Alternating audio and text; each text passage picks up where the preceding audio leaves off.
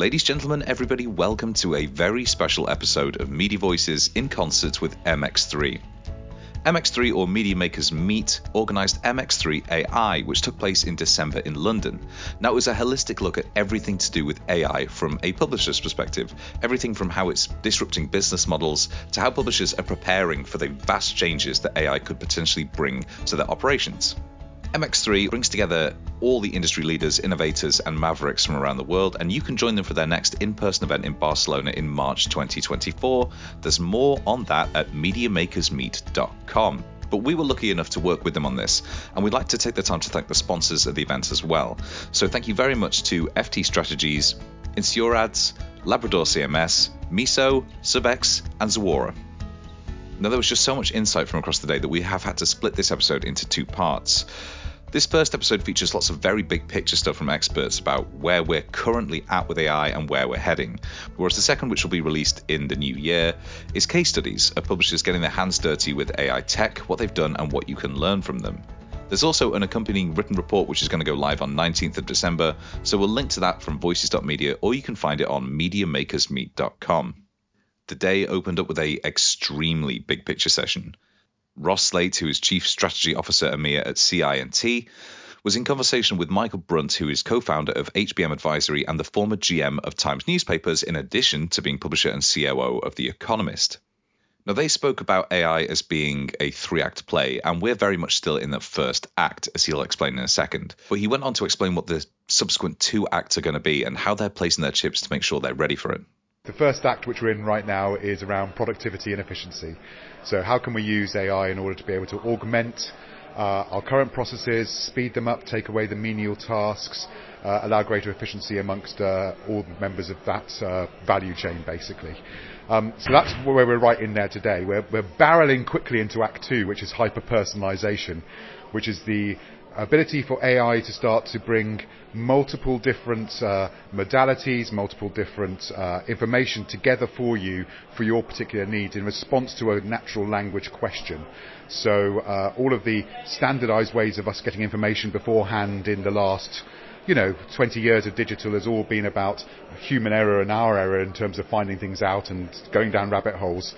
AI is going to do the work for us and hyper-personalize around that. That means everything can be aimed around the individual, right? And that has wide implications, not just in terms of content consumption, but also in terms of healthcare and individual healthcare plans and dietary plans and all those issues. And then the third act is, because of that hyper-personalization, we're going to end up in a situation where we're going to see massive disruption to business models, because the old ways in which business models are being built, and there's old aspects of things I talked about on stage about search advertising and display advertising. If pages aren't there for the adverts to appear on in the same way, how do they get brought to you? Are we going to have agents that are bringing personalized adverts to us? Ultimately, that whole revenue stream is up for grabs, right? And that will happen in every other single sector. You're not going to be in any way avoid the disruption that will happen out of the business models that AI will bring. So Ross believes that the next generation of business models will be fitting around people's personal needs, effectively using AI to power some of the trends that we've seen ongoing for the last couple of years. And so publishers are going to need to adapt to that. They're going to need to see beyond content and start looking at everything from transactions to personalizations and integrating all of that into one holistic package. Yeah, so as a publisher, there's several things which need to be leveraged. Probably the first is trust. So I think that we're going to go through the first act of productivity and the second act of hyper-personalization being at a point whereby there's going to be a lot of misinformation out there. And I think people will absolutely want to go to places where they trust. And I think that will be important. I think that as a publisher, you're going to need to understand that your role is as curator as much as generator. And so the curational ability of being able to allow people to delve into subjects that interest them, and also the curational ability of bringing serendipity as well as deep dives, is really important. And I think that role of editor, that role of curator, is going to be needed more and more and more. And in fact, I see really agents as being micro curators of things, in the same way as we have influencers curating stuff today on social. We're just going to be automated in that basis without the human elements through the agent aspects of things. And then you've got to work out how you're going to get paid for it. So I think we've all recognise that over the last 20 odd years that the movement towards individuals paying for something is probably the way forward in this basis, some form of subscription or membership or the likes. And I think we'll have the same issue when it comes down to agents, that those people will pay for a certain amount of trust and the ability to have things personalised to them, and that will become a service that you will pay in the same way. That may or may not be commercially, have other commercial revenue streams like advertising. It may have commercial revenue streams around transactions, but the most important thing is to be able to stake a claim in the curational space of to a particular audience for their particular needs, and hyper-personalise around that to the individual's needs, whilst also ensuring that you're bringing the serendipity that comes through normal media publications across the world. That's what we still need, that right balance. But of course, none of this is possible without getting buy-in from the public and the audiences that publishers serve. And given what the public perception of AI is at the moment, the next session discussed everything from how we can move the needle on public perception of AI to whether it actually matters if we get public buy-in, provided we are doing things ethically internally. And so Tim Bond, who is Associate Director of Ipsos, asked, is awareness the key challenge to overcome initially? I guess the challenge is how much the general public will actually know about the AI that's being used, right? And I think that gets us into the ethical conversations and actually some of the legislation that's out there already about transparency.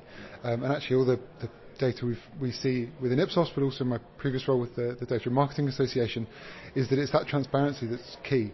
So as long as people know what's going on or have a sense that they know what's going on, then they feel that level of control, that they're more comfortable with it happening.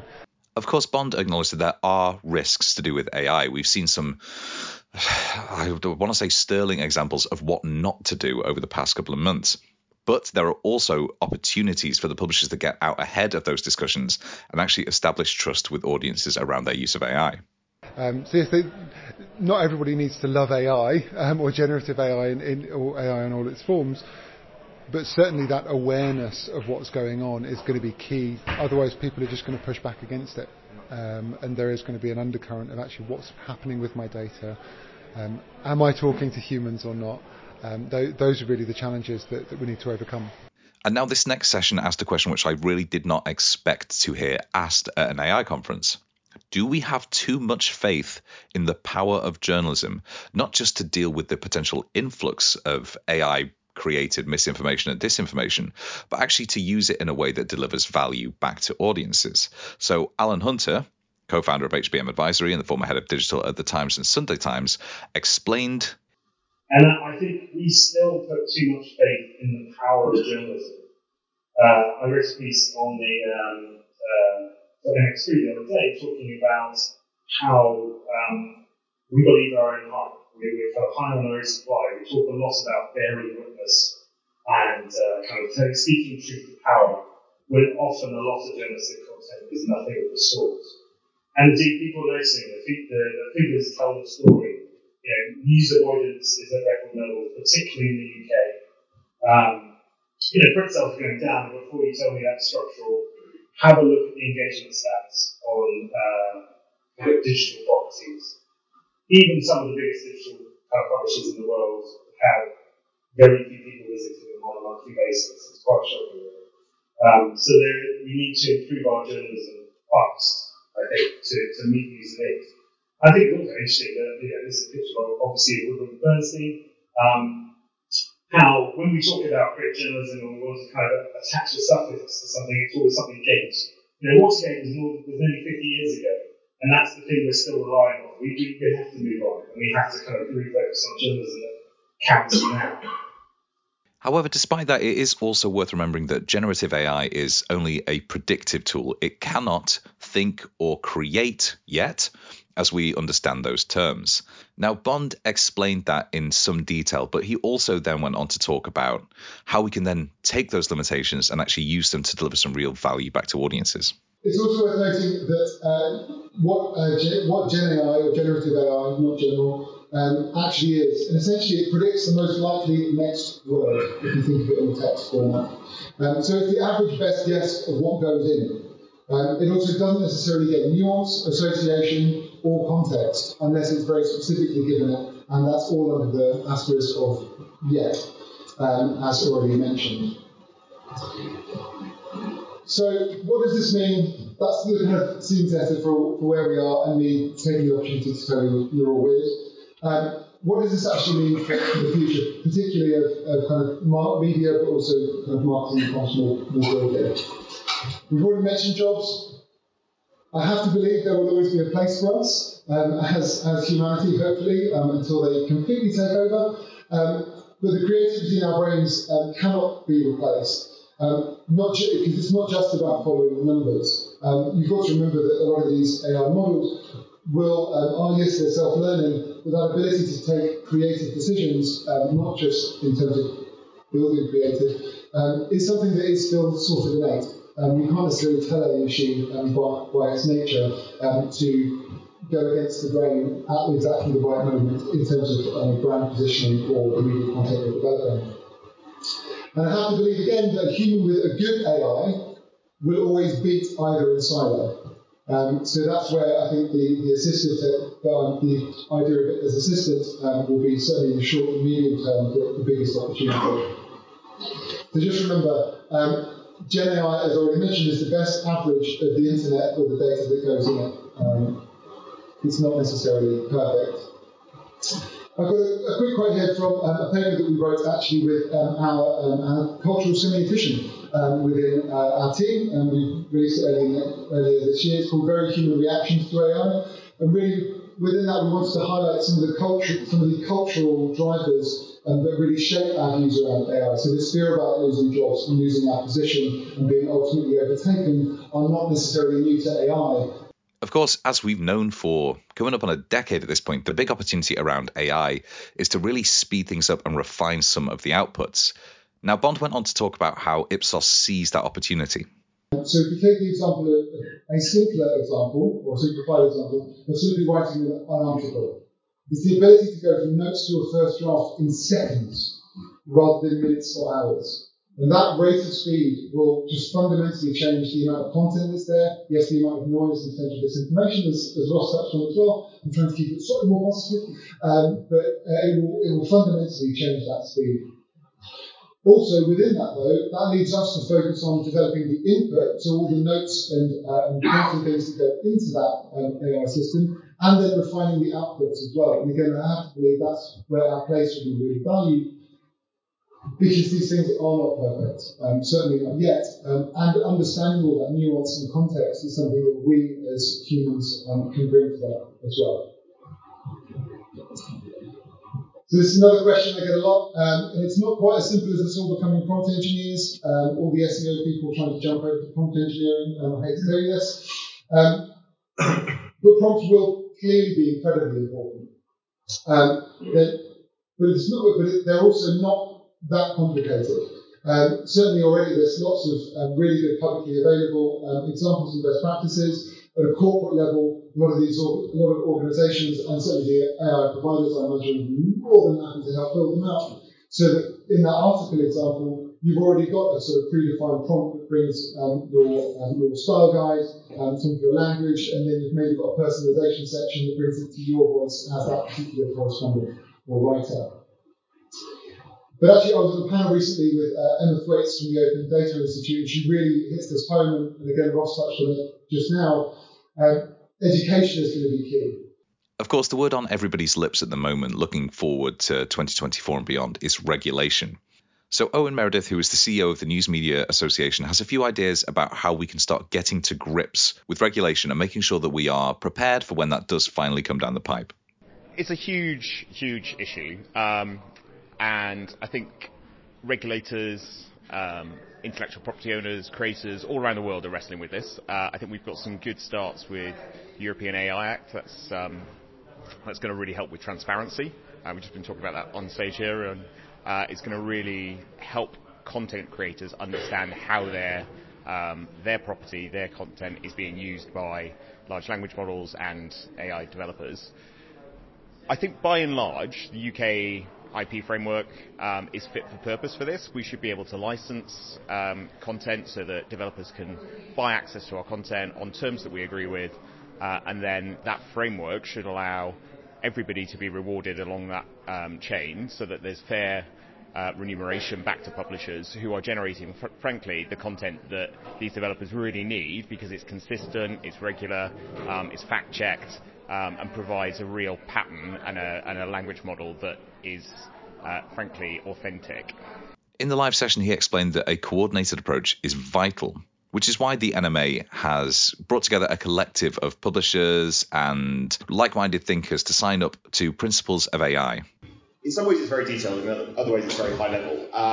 But I think the reason why we felt it was important to sign up to something on a global basis is clearly AI doesn't respect geographical boundaries. So whatever regulators choose to do, whatever developers choose to do, it would be helpful if there was a coordinated approach, particularly in respect of intellectual property, which is the fundamental concern for me and our members, is making sure that wherever AI is concerned, particularly when it's trained and when large language models are trained on journalistic content, and we know they are often trained and heavily dependent on journalistic content because you've got consistency of language, you've got good sentence structure, you've got reliability of facts and information. So they are trained on journalistic content, but there's no transparency over that and how much of our content has been consumed through LLMs. There's no recognition of that, and there's no reward. So I think those are the sort and no transparency how it's used in the answer, right? No, exactly. And I think that's the real challenge. I mean, some of the way that AI is potentially going to revolutionise search by providing users with an immediate answer that's often mashed together from 3 news articles, which may actually come up with the wrong answer as a result of mashing together 3 news articles, but then not attributing those news articles. It's really quite terrifying what could happen. As an example of that, he cited the fact that when ChatGPT first really came to light at the start of the year, or really towards the end of 2022, some wanted to keep it unregulated to quote-unquote unleash growth. But now that has changed as wider recognition about what actually goes into the training of a large language model have come to light. We've seen all sorts of strange things with hallucination, articles being completely fabricated and attributed back to genuine publishers, and people sort of then coming to the publisher saying, well, I can't find this article on your website. So it's not there because it never existed. And actually, newsrooms have spent quite a lot of time and wasted a lot of money as a result trying to trace these things. And similar things in the academic world, and colleagues in academic publishing have this problem all the time. They sort of get accused of not having the full database of academic articles because they don't have these things that AI is hallucinating about. Getting regulation right is a tough egg to crack. And of course, if you look across the wider media industry, other regulation hasn't quite gone as well as it might have done. So why should we feel confident that this is going to be any different? Meredith explains. 6 or 8 months ago, when ChatGPT first came to sort of light and everybody was having a bit of love-in, including policymakers who were very keen to sort of liberalise copyright law so that these models could unleash the innovation in the UK economy and sort of deliver vast swathes of GDP growth. I think politicians quickly came to see that that was very much one side of the argument, and that by doing that you would destroy the entire creative economy, which is the fastest growing sector in the UK economy. They've recognised that? Is that? Yeah, I think so. I mean, they shelved all their proposals to liberalise text and data mining. They have come up with some reasonably detailed frameworks around how they're going to approach regulation of AI, and the minister last week, I think it was, said the government is in no rush to change intellectual property law. So I think we're in a good place, but there will inevitably be changes that need to come. And I think there's essentially 3 elements to this. What's being stolen from publishers already and used to train these models, what is being used in real time and going forward, and what end product potentially can somebody make, these developers make and monetize effectively, reliant and built on the publisher's content. And if there's huge value in the end product, but they're not paying for, or they're paying a very small fee for the end product, getting that balance right and ensuring that there's a reciprocal value arrangement is important. And from a practical perspective, Meredith went on to explain what he feels publishers can actually do when it comes to regulation and how to use AI in a way that isn't just safe for the brand, but also helps move the conversation on around regulation. That's taken 10 years to get here. We can't wait 10 years if we feel we need to regulate in the AI space. And I think one of the areas we probably need to regulate is around transparency and forcing developers to be transparent about what content they are using. But good developers, good players should be doing this anyway. And I think there is such a thing as good tech, or there should be, and tech firms shouldn't just be stealing publishers' content and not telling us. They should be giving us the ability to opt out. They should be transparent about what they're using and how that output is generated. It's very much going to be down to individual publishers, and I think there's a bit of a nervousness in the publishing community. You know, when OpenAI allowed publishers to opt out, some publishers have, some publishers haven't. And there's potential advantages or disadvantages of both, and you've got to weigh those up and decide on an individual basis. Similarly with Google allowing opt-outs as well. But there is a huge upside for publishers from getting this right and creating a licensing model that works for developers. That potentially adds a new revenue stream. We all know that we need multiple revenue streams to create sustainable business models. This is potentially a new one.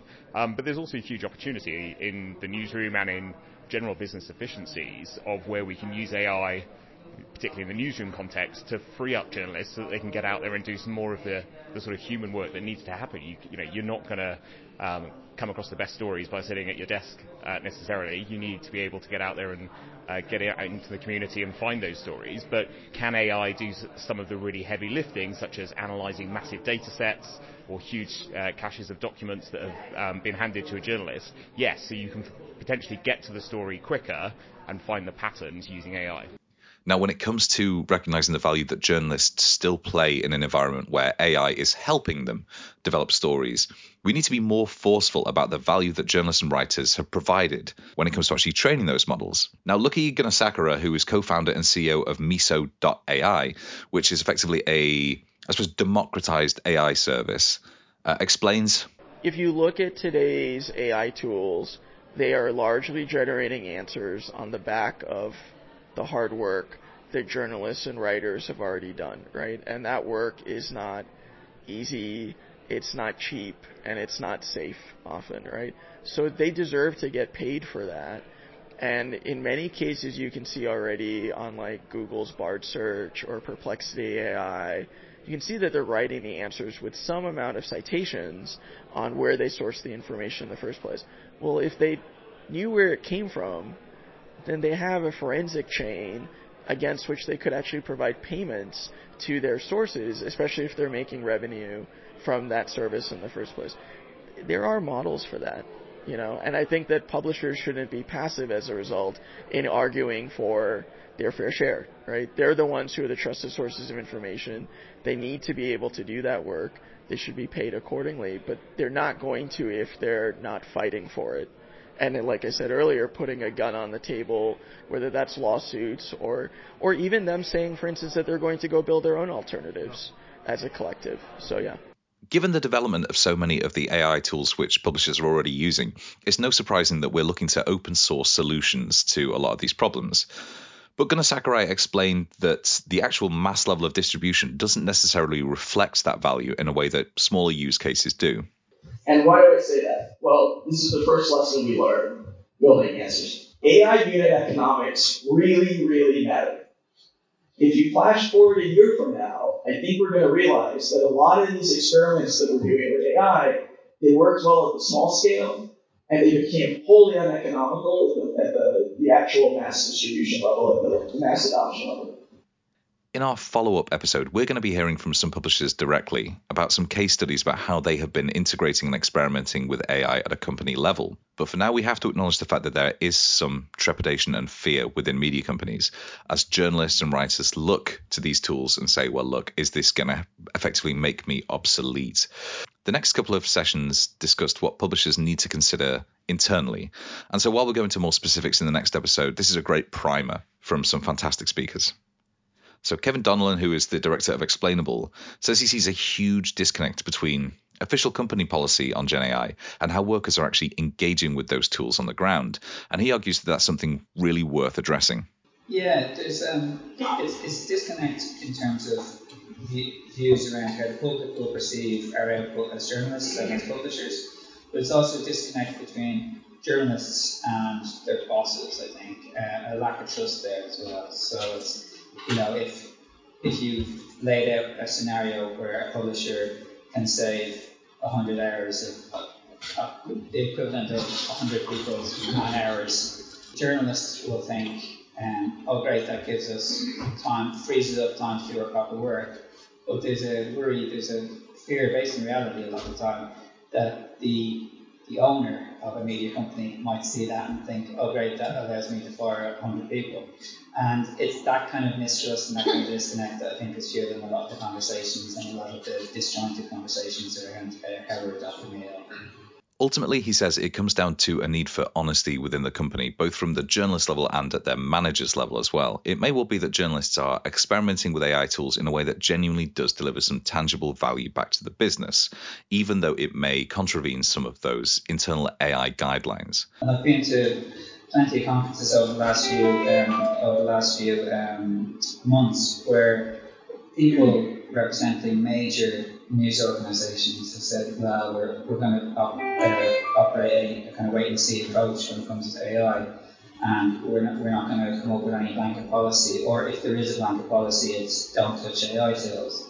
And then you have people on the ground who, and it's not always like junior staffers, it's sometimes kind of mid-level editors who are saying, well, the policy is we're not touching anything, but I found that, a 100-page legal document can be synthesized quite well by GPT-4. So we're doing that, and it's not official policy. Sometimes it's not even explicitly banned, but there hasn't been an honest conversation about how that work is done.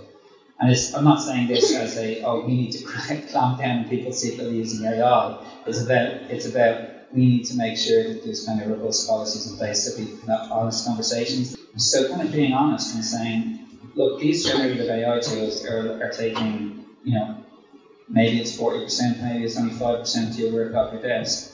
Being able to kind of talk to an editor, being able to talk to your boss and say, look, this is freed up time. How can we work with that better? But for editors not to immediately fill that time with more work and to say, okay, this is great, you can actually, for the first time in 20 years, take a lunch break.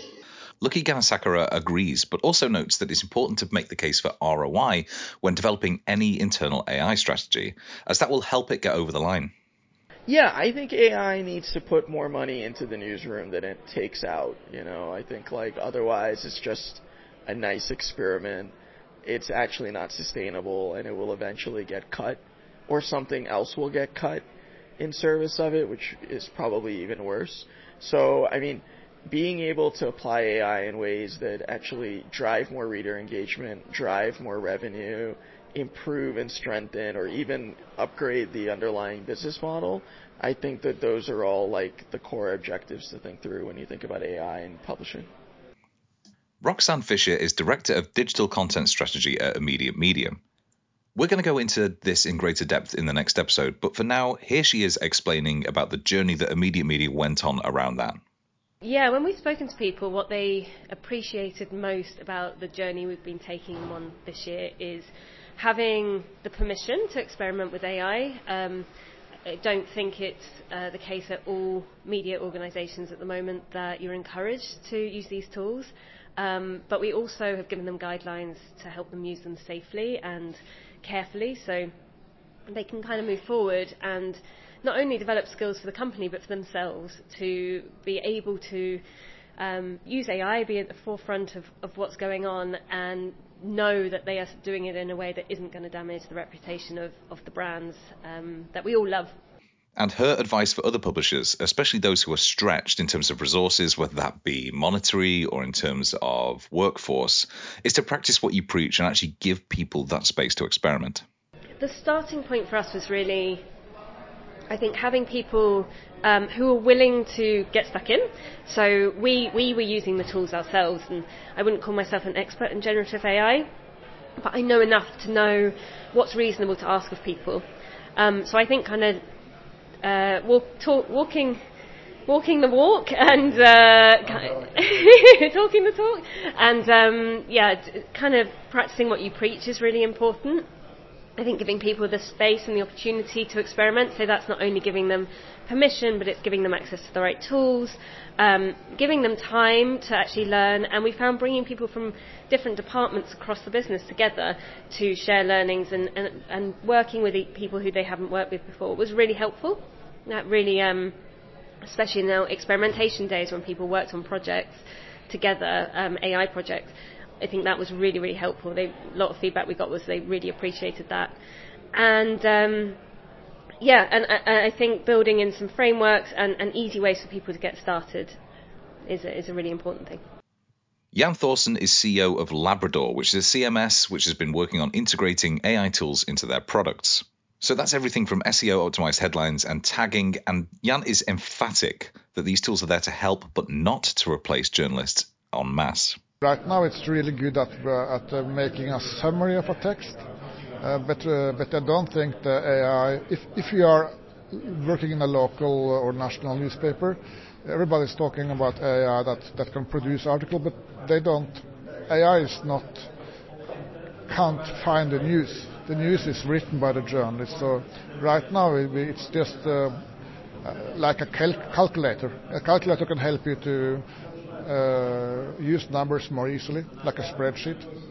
I don't think you're right that if you use a spreadsheet, this numbers is made by a spreadsheet.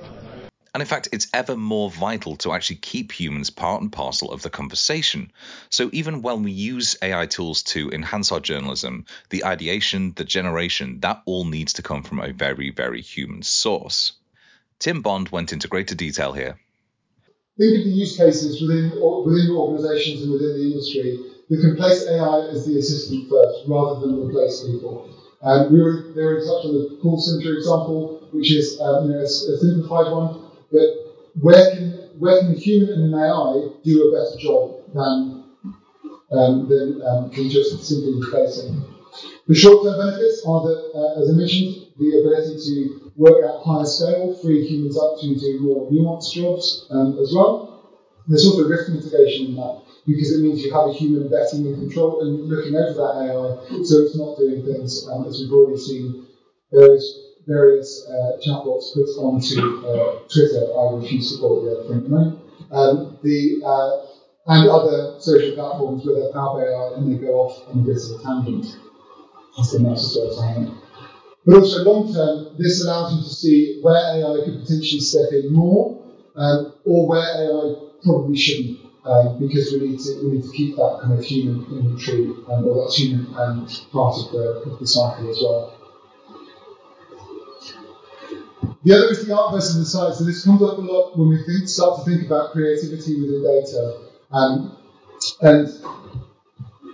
But it's not really such a binary choice. The future will, more than ever, prove that there is art in the science. As a data researcher, I definitely see that. But there's also science in the art. So it's going to be that mix of the knowing. I mentioned that assistant example of actually knowing when to make a decision that doesn't follow the data, and when the whole market and everybody's going one way for a standard format, or the whole business wants to go one way, and actually you've just got a feeling that if we did that, it could be a bit different, it could be unique, and it could see the opportunity. There's not really a way, as far as I know yet, to truly train an AI to do that, rather than just at random, which I hope our intuitions are based on total randomness. Well, we must embrace both this, but also its limitations and restrictions that offers too. Because actually some of the restrictions that technology puts on us, I know from some of the work I've done previously with the financial services sector, some of the very strict limitations they have there actually breed a ground that they know exactly where their walls are, so they're able to innovate much faster and quicker in new ways than any other sector. Matt De Cruz is co-founder of Martin Tripp Associates, which is a media-specialized recruitment company. He explains more about why humans are so necessary as we actually start integrating AI into our working practices. If you're in consumer media, your audience wants to be entertained by humans, they want to be informed by humans, they want to be enlightened by humans, they want to forge emotional connections with humans. And in B2B, AI can enable you to do some really incredible things, not least in data, journalism, and even there in B2B, you're likely, where the human connection is perhaps slightly less important sometimes, it could create some significant trust issues with your market if you hand too much work over to a machine. So how do you avoid those? But of course, everyone knows that AI will be able to enable you to do things that not previously have been possible before, and not just faster and more efficient. So what will AI enable well, and what will it enable bad? What will enable well, I think, has been very comprehensively covered elsewhere today. The automation of tedious routine tasks, massively increased efficiency, the ability to absorb and make recommendations based on vast amounts of data, the ability to do creative work that had previously been too time-consuming, too expensive.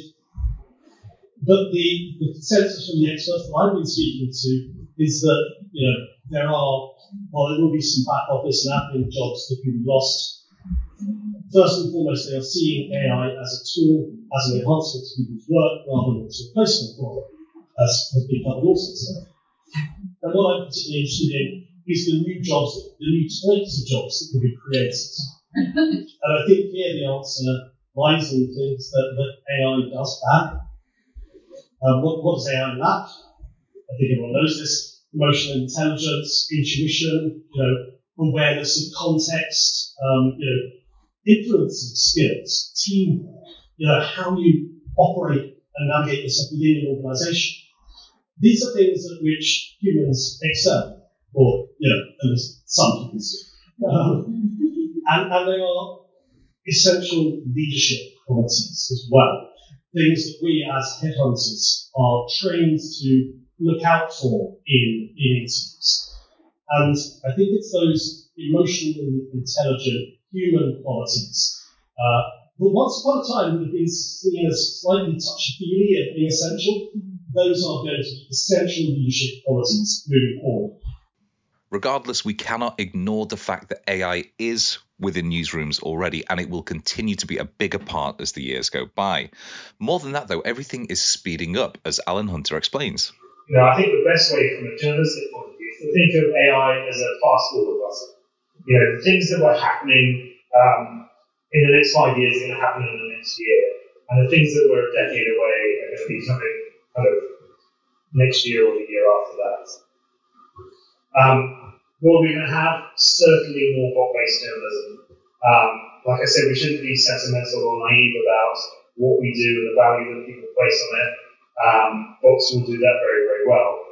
But also, I think that that opens up an opportunity for more human-made journalism, which is a good thing. I think there will be few news providers, but as we were talking, it was overestimating the short-term change, but underestimating the long-term change. I think this will take time because we have great brands. Far more newspaper brands survived in the UK than were predicted 10 or 20 years ago when the internet started. I think this will again be the case now. However, there will be a new generation of publishers out there. Now suddenly the problems with the business model of existing publishers will be wiped out by new people coming in and being able to do things a lot quicker with a lot smaller newsrooms. So that is it for this first part of our two-parter looking at AI in the newsroom. Thanks to MX3 for allowing us to go on this journey with them, and also thank you to the sponsors, FT Strategies, InsureAds, Labrador CMS, Miso, Subx, and Zuora. It's our hope that by the end of the next episode, we're going to have a much rounder picture of everything to do with AI and its use in the newsroom, whether that be in helping develop business objectives or finding new revenue sources, all the way through to how you actually embed AI and its experimental culture into your organization. There's also an accompanying written report which is going to be going live on the 19th of December. We'll link to it from voices.media as we always do, or you can find it on MediaMakersMeet.com. But for now, thank you so much for listening. It's been a fantastic season of Media Voices, and all it remains for me to say is have a great Christmas and a Happy New Year.